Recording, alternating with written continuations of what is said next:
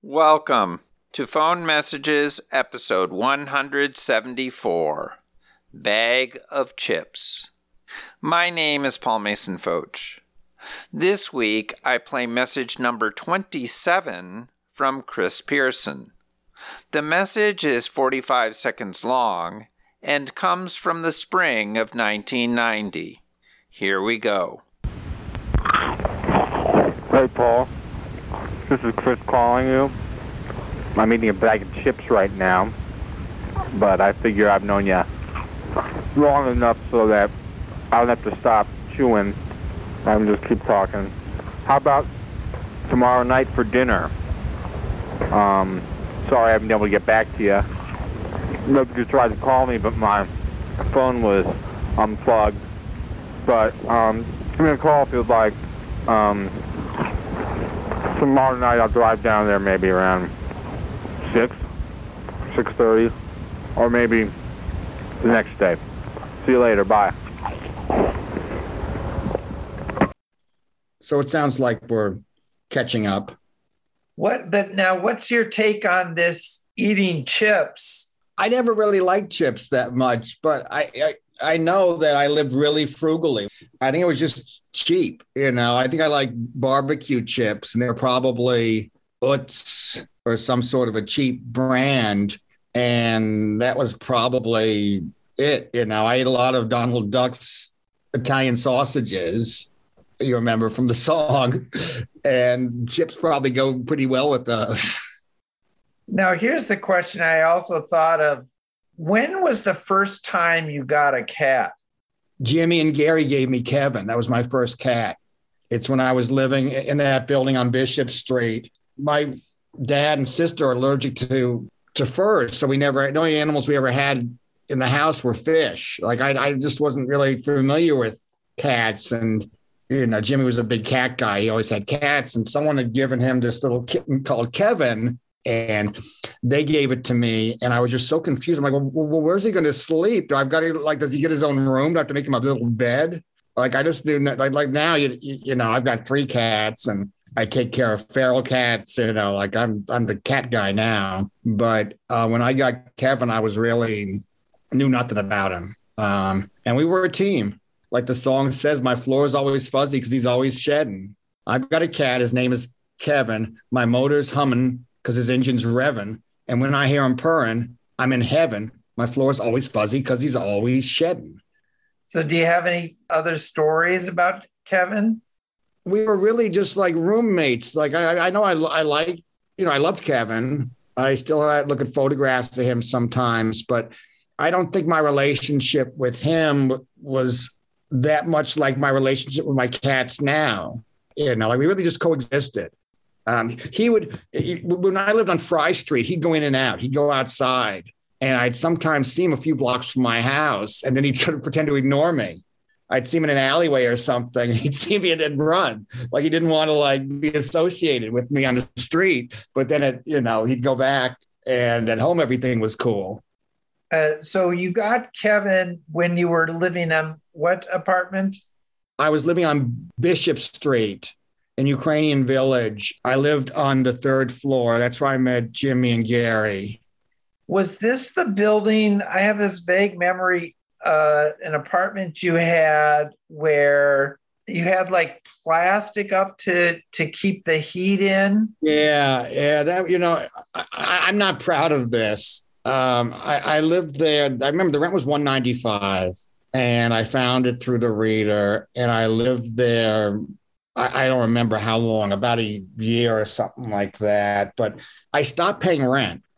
I never knew my landlords. I don't remember how I paid rent. I think I had to mail a check for $195, and I just stopped doing it. And at one point, I think there were problems with the plumbing and the heating, right? So I do know that I to try and keep one area warmer, I did plastic off part of the apartment. It was a 2-bed. It was not a small place, but I was almost became like a squatting type of situation. And I lived like that for a winter.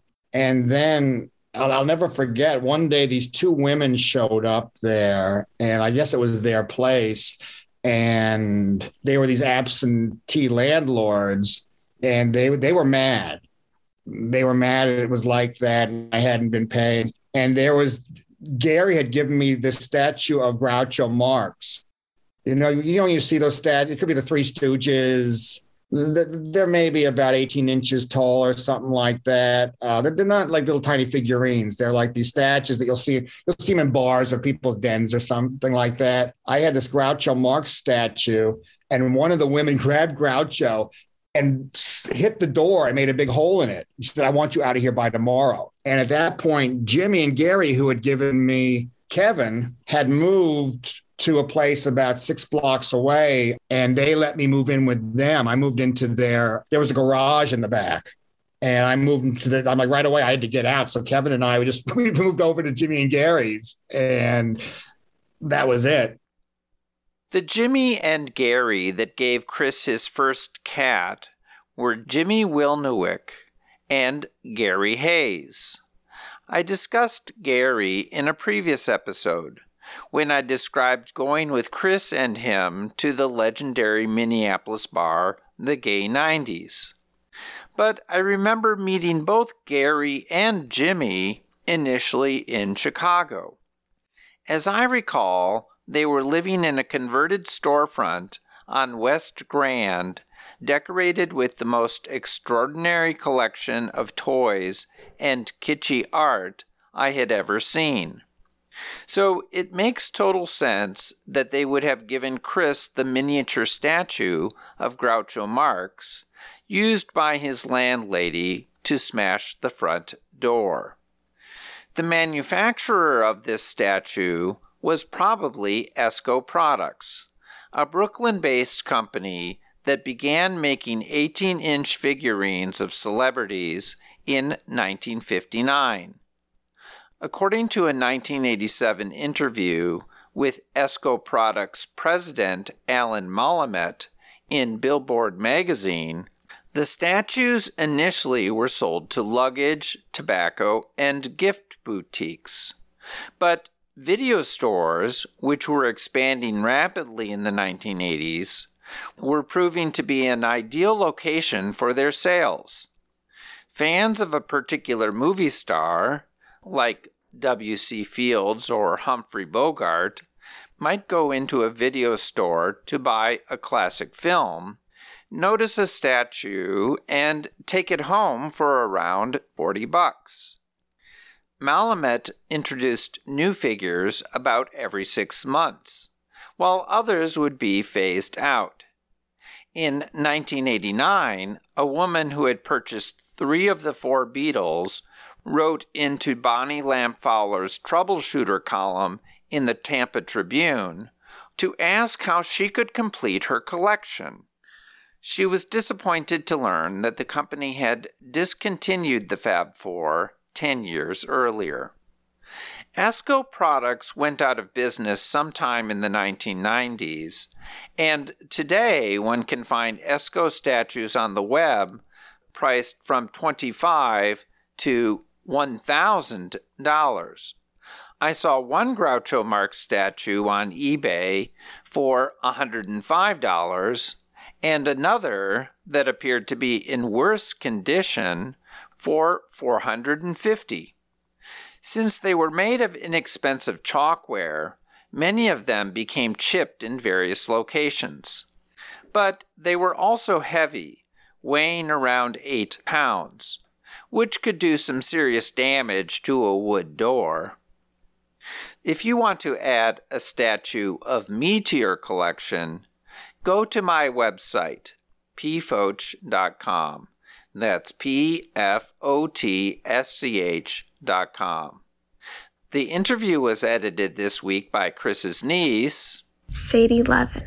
Many thanks to her and to Chris for his feline fable. And thank you for listening. Talk to you next week.